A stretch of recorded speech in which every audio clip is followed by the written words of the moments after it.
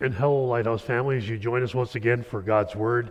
Hey, we're glad to be opening God's Word today to speak to you, to challenge you once again on our series in the book of Esther. We are in Esther chapter 7. If you have your Bibles, turn to Esther chapter 7. The story of Esther is reaching its climax. Will good overcome evil? How will God come through and rescue his people? Will God rescue you perhaps in your situation? How does God work in everyday situations? Those are all really great questions, and they'll be answered today in God's Word. In chapter 7, our eyes are on the king. Will he intervene to stop Haman's plot to wipe out Haman and the Jewish nation? He's the one who signed off on it. He's the one with the power to interrupt it. Yet we know that the king is both ridiculous and inept in terms of his wisdom. The king is portrayed satirically throughout the book of Esther. His difficulty reading situations, he is unable to make his own decisions, and he overreacts to small-scale problems. Such is the life of Ahasuerus, or Xerxes as he's known in history. Today we meet Esther at a moment of confrontation in which she acts on her convictions. It's one thing to say, I believe in certain things, but it's another thing to act on our convictions and act on what we believe. And that's what's going to happen in today's story. But as we do that, I just want you to bow your heads in prayer with me as we ask for God's blessing on his word to our hearts. Heavenly Father, we come before you. We thank you for the inspired, inerrant word of God. And I pray, Father, that as I proclaim your word, that you will use the words from my lips and the meditation of my heart to be such, Lord, that it would speak and relay what you would have to say to your people. So bless your word and guide us to the Spirit's leading in all that we say and do. We ask it in Christ's name. Amen. We pick it up in chapter 7, verse 1. It says, So the king and Haman went in to feast with Queen Esther. Up to this point, a lot has transpired in this book. There's been an edict issued by Haman with the king's signet ring for the Jewish nation all to be exterminated, wiped out, annihilated by all those that were present, and that the spoils of the Jewish people would all go into the coffers of the king and the people that were involved with it. Because Haman had this absolute hatred for Mordecai, as we know. And we also know that at this point, too, that Esther is in the palace. She's aware of this, what's going down. She's put her life on the line. Haman's gone ahead and built a gallows 50 feet high in his own backyard in which he hopes to destroy Mordecai. But things have been turning rather differently. Remember that neither the king nor Haman knew that Esther was a Jewish person at this point. And now you can better understand the significance of the repeated detail that she was not to make known her people by Mordecai's challenge to her in the book of Esther chapter 2 verse 10 and in verse 20 of chapter 2.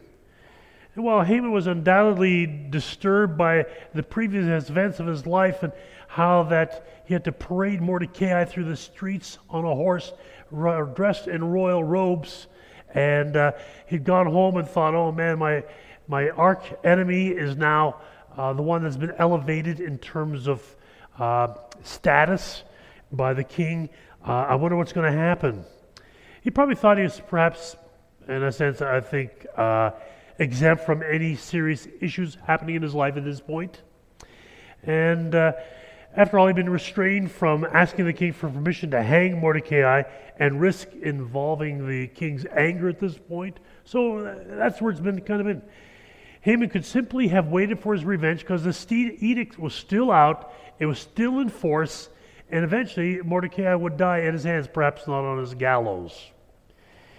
Esther now was having to stand in the gap for her people, as we see. And standing in the gap for her nation would be a huge challenge.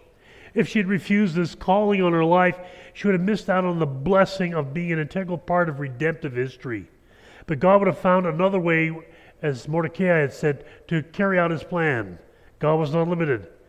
There's an obvious parallel between the life of Ruth and of Esther. Both women yielded to God to work through them, and both played an integral part and significant role in the redemptive history of Israel. We see in verse 2 that on the second day, as they were drinking wine after the feast, this was Esther's feast, the king again said to Esther, "What is your wish, Queen Esther? It shall be granted to you. And what is your request?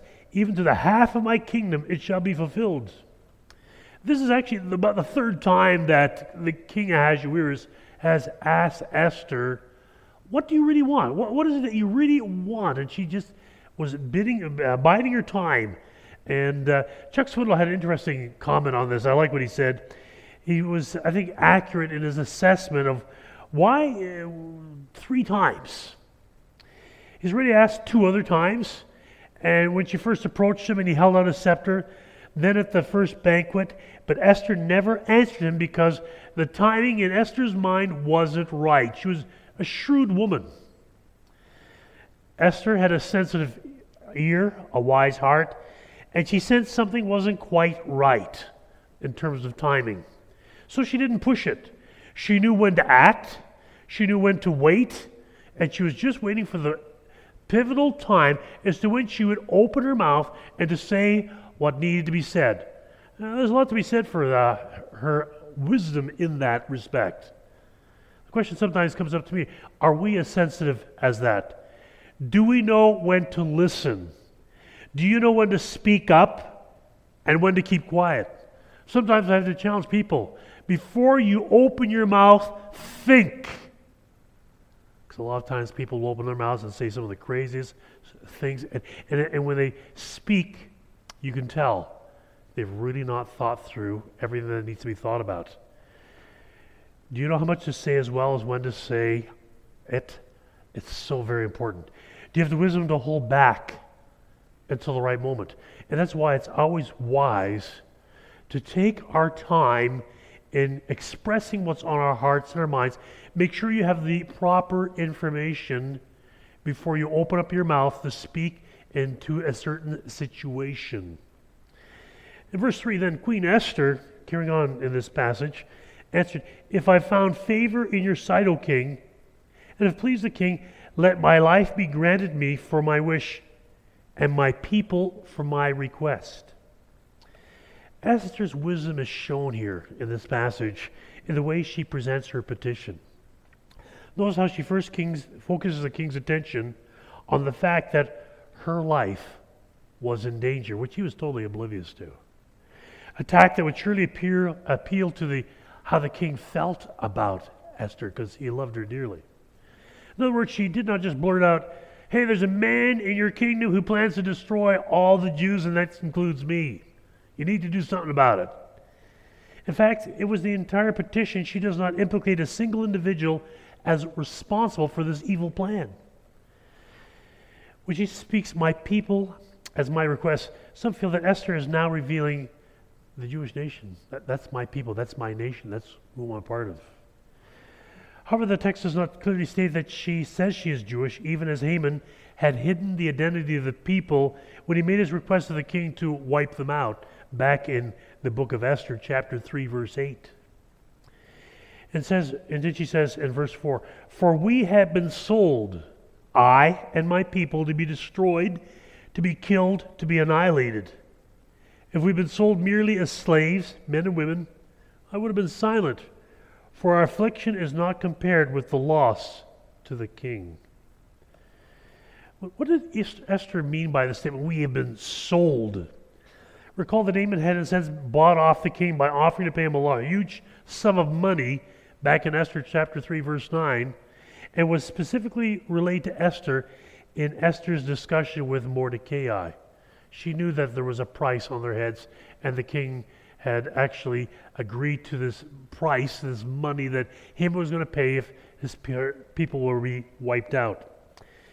It's interesting that Esther, in a sense, avoids the detail that was written in the name of King Ahasuerus and sealed with the king's signet ring. She didn't say, "Hey, by the way, king, you're part of this plot. By the way, your signet ring is on this."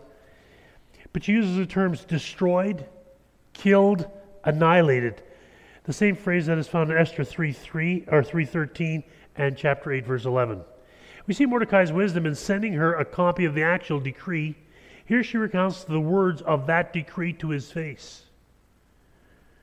But notice King Ahasuerus' response in verse 5.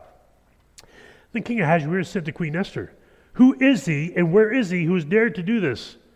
Which shows again the king was totally oblivious to what was going on in his kingdom. Who is he and where is he? As noted above, Esther never implicated a single individual, certainly not the king, but the king comes to the conclusion on his own as she lays out what's going on to him and to the challenge that she is facing. In other words, who would dare do this? What has so filled his heart that he would want to do something like this? So the king still does not connect the dots and associate Haman with his plot nor his role in this drama. He's totally oblivious. He has no idea. In verse 6, Esther lays it out. And she said, "A foe and an enemy, this wicked Haman." Then Haman was terrified before the king and the queen. A foe and enemy, this wicked Haman. Haman had been referred to as the enemy of the Jewish nation. And he now knows that Esther, the king does, that Esther is a Jew. Haman also knows that Esther is a Jew and that he is in deep doo-doo, as somebody would put it. She had not used the name Jew, but Haman knew who was about to be destroyed, killed, and annihilated, and it wasn't going to be the Jewish nation. One can only imagine his horror at the realization that the king's wife, the queen, was a Jew, and he had an edict out to have her destroyed. Had no idea. We see that Haman became terrified, afraid, overwhelmed. Haman's life was progressed from honor to humiliation to horror in less than 24 hours. The psalmist was right when he recalled, "Behold, he who keeps guards and protects Israel will neither slumber nor sleep." God watches out over his own people. Verse 7, the king arose in his wrath from the wine drinking and went into the palace garden. But Haman stayed to beg for his life from Queen Esther, for he saw that harm was determined against him by the king. The king was fuming. The king was angry, could not believe this. But again, it shows how he lacked knowledge. He really didn't have a clue what was really going down, but now he did. And he was so angry, Haman says, "What am I going to do? My life is now in the balances." It says Haman stayed to beg for his life from Queen Esther. The boastful bully is now, somebody author put it, he's reduced to a whimpering coward. He wanted to destroy the Jewish people. He wanted to destroy Mordecai, and now it's his life that is on the line. Can you see the incredible irony that brought about the behind-the-scenes work of God? Because God knew that the whole aspect of the life of his people was now in jeopardy, but God was not worried about it because God was always at work behind the scenes through this whole situation. And again, I want to remind you something as you're listening to the story. As God is working out this whole plan through Esther, through Mordecai, the nation of Israel had no idea what God was up to. Do you hear that? They had no idea. In their minds, when this month comes along, and on this month, that we are going to be wiped out and killed by all the Persians in this empire, and going to take all our goods and everything we have. Our lives are in the toilet. We are done. We are finished. But they had no idea what God was up to. See, Haman had been filled with rage toward a Jew who had refused to bow down to him, and now he's bound before a Jewish woman begging for his life. The irony is that the man who was so angry because one Jew refused to bow down to him, in the space of a few days, prostrated himself before Mordecai and Esther at this point, begging to be saved from sure death. Haman's wife's prediction is now being realized. From being a proud peacock, he shows himself to be a whimpering coward whose life is going to be very, very short. We pick it up in verse 8. And the king returned from the palace garden to the place where they were drinking wine, as Haman was falling on the couch where Esther was. And the king said, will he even assault the queen in my presence, in my own house? And as the word left the mouth of the king, they covered Haman's face. Do not miss this phrase, this time phrase, because it is significant. And once again, it shows God providentially in control of what is happening. The king just happens to come in and sees Haman prostrate over his wife, begging her. And he takes it the wrong way. He thinks he's trying to have relations with my wife. And again, it just needs to be the right timing. So when Haman is falling on the couch where Esther was, that was the final straw for the king. Haman's fate was sealed. Had Haman gone out with the king instead of staying to beg the queen, the scene might not have occurred. And when it says here in Scripture that they covered Haman's face, that's an idea that he was a dead man. And all the servants that were there knew it. So they put a cloth over his head, and they said, he's dead. He's as good as dead. Haman did it at the wrong time, and the king entered the room at the right time. God's providence in moving to avenge his people, the Jews, and his timing is always perfect. Because sometimes as you look at this, you think, well, it's an interesting story, and yeah, it's interesting how all these events transpire. But sometimes we look at this and we say, is this really the hand of God? And the answer is yes. And sometimes we need to say, Lord, open my eyes to see what you are doing. So often we go through life and we think, what is God up to? And the truth is, we need to have eyes of faith to see what God is up to, not only in our own lives, but in the lives of others. Have you ever prayed and said, God, open my eyes so I can see what you're up to? Open my eyes to see what you're doing in my job. Open my eyes to see what you're doing in my life. Lord, help me to see what you're doing. Sometimes I'm afraid we're so busy and so preoccupied, we don't see what God is up to. And that's why we need to be praying, God, open my eyes. I want to see what you're up to. And so Haman's head was covered in humiliation and in preparation for his execution. Covering one's head of a condemned prisoner was a custom in ancient times. And then we see in verse 9, then Harbona, one of the eunuchs in attendance on the king, said, moreover, the gallows that Haman has prepared for Mordecai, whose word saved the king, is standing at Haman's house 50 cubits high. And the king said, hang him on that. Isn't that irony? This very same gallows that Haman had built in his own backyard to kill Mordecai would be the same gallows which he would now be hung on. Obviously, Haman had made this known about the fact that he built these gallows. It was well known. Everybody kind of knew that he had built these gallows. Reminds me of a saying during World War II that somebody had emphasized. It says this, loose lips sink ships. Notice also in this verse too, it said Mordecai who spoke good on behalf of the king. This is the king's first knowledge of Haman's plan to kill Mordecai, and this was the proverbial final straw. He said he wants to kill someone who spoke up and saved my life by, in a sense, making me aware of an assassination plot, and he wants to wipe out the guy that saved my life? Really?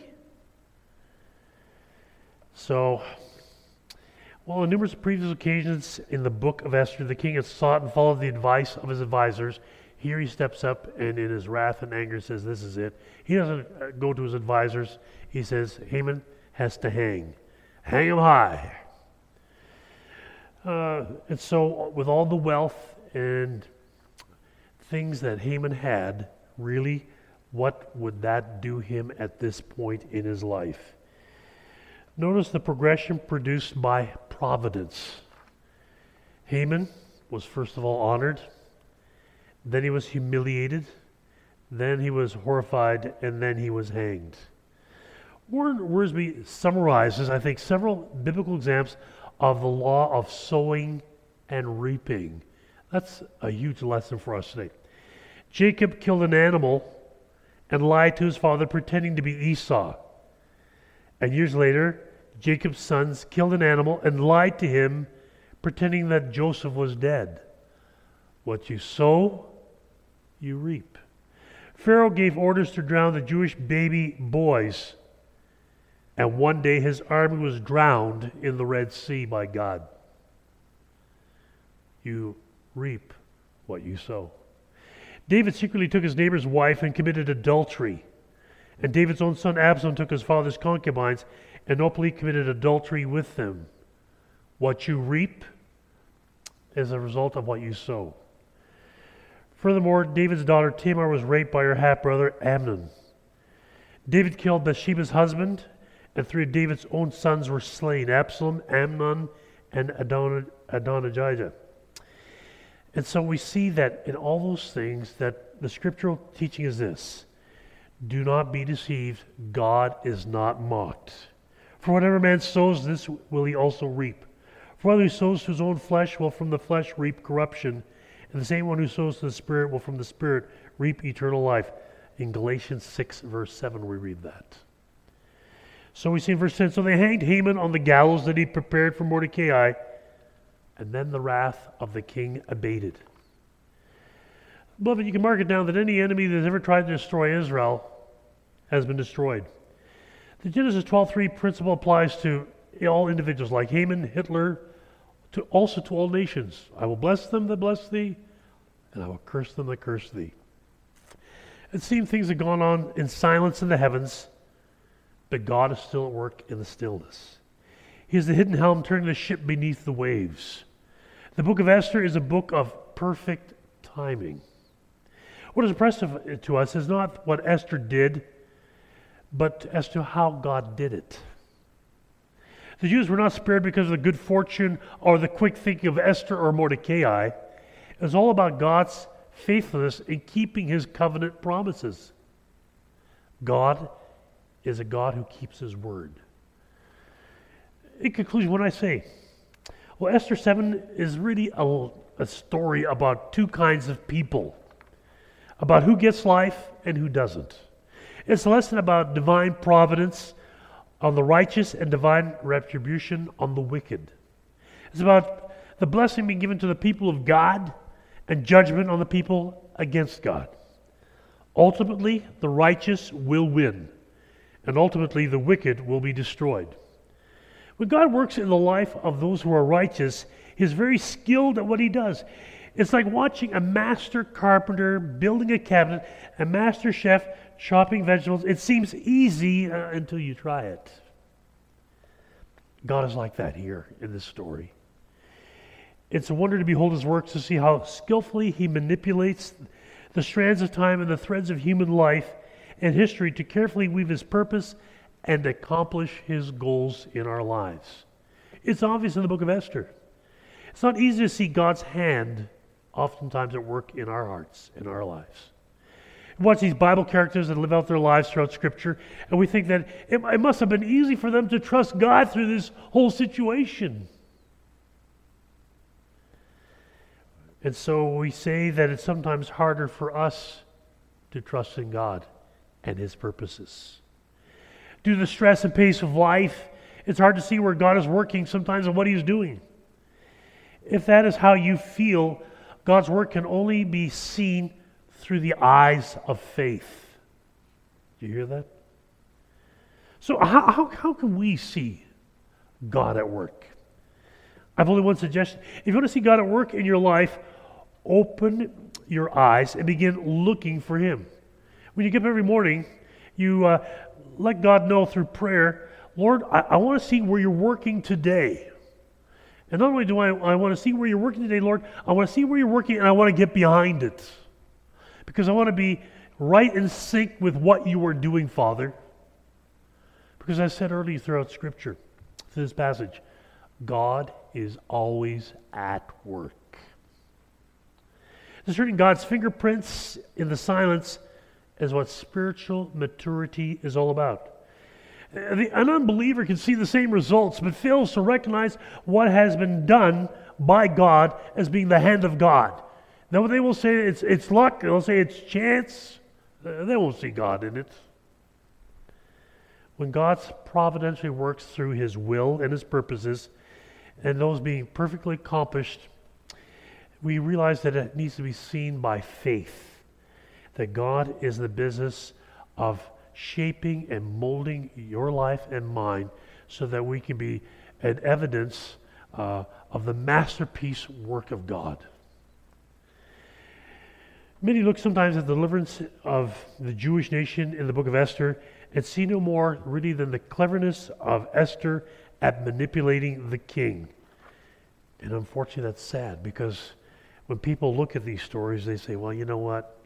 That was just a very clever person. But what we have to see is, no, we see the masterful hand of God guiding each step of the way. And you know what? There's times in your life you're going to be wondering, Lord, what are you up to in my life? And sometimes, my friend, as you look at your life, you say, well, I've had people tell me, you know what? I don't know where God's at work in my life. I really don't. And that's why you need to, by faith, as I said earlier, ask God to open your eyes to see what He's doing and how He's looking. And sometimes He might not reveal it to you right now. He might reveal it down the road. I know I can look back at my life 10, 20 years, and I can see at different points in my life how God had people come into my life, spoken to my life, through challenges, through trials, how God was shaping and molding my life.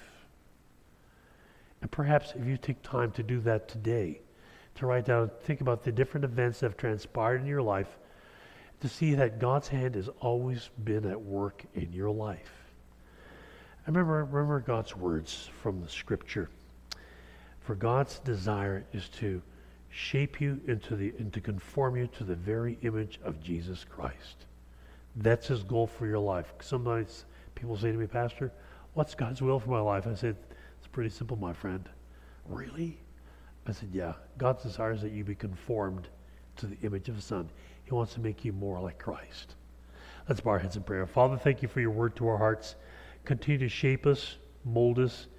Lord, use us for your purposes, because your purposes will prevail over men's purposes any day and every day. So, Father, as we look at our world, look at our lives, look at this situation, Lord, thank you that you are always at work. Thank you that your will be accomplished. So bless us as we go about our ways. We ask it in Christ's name. Amen. God bless you. Have a great week.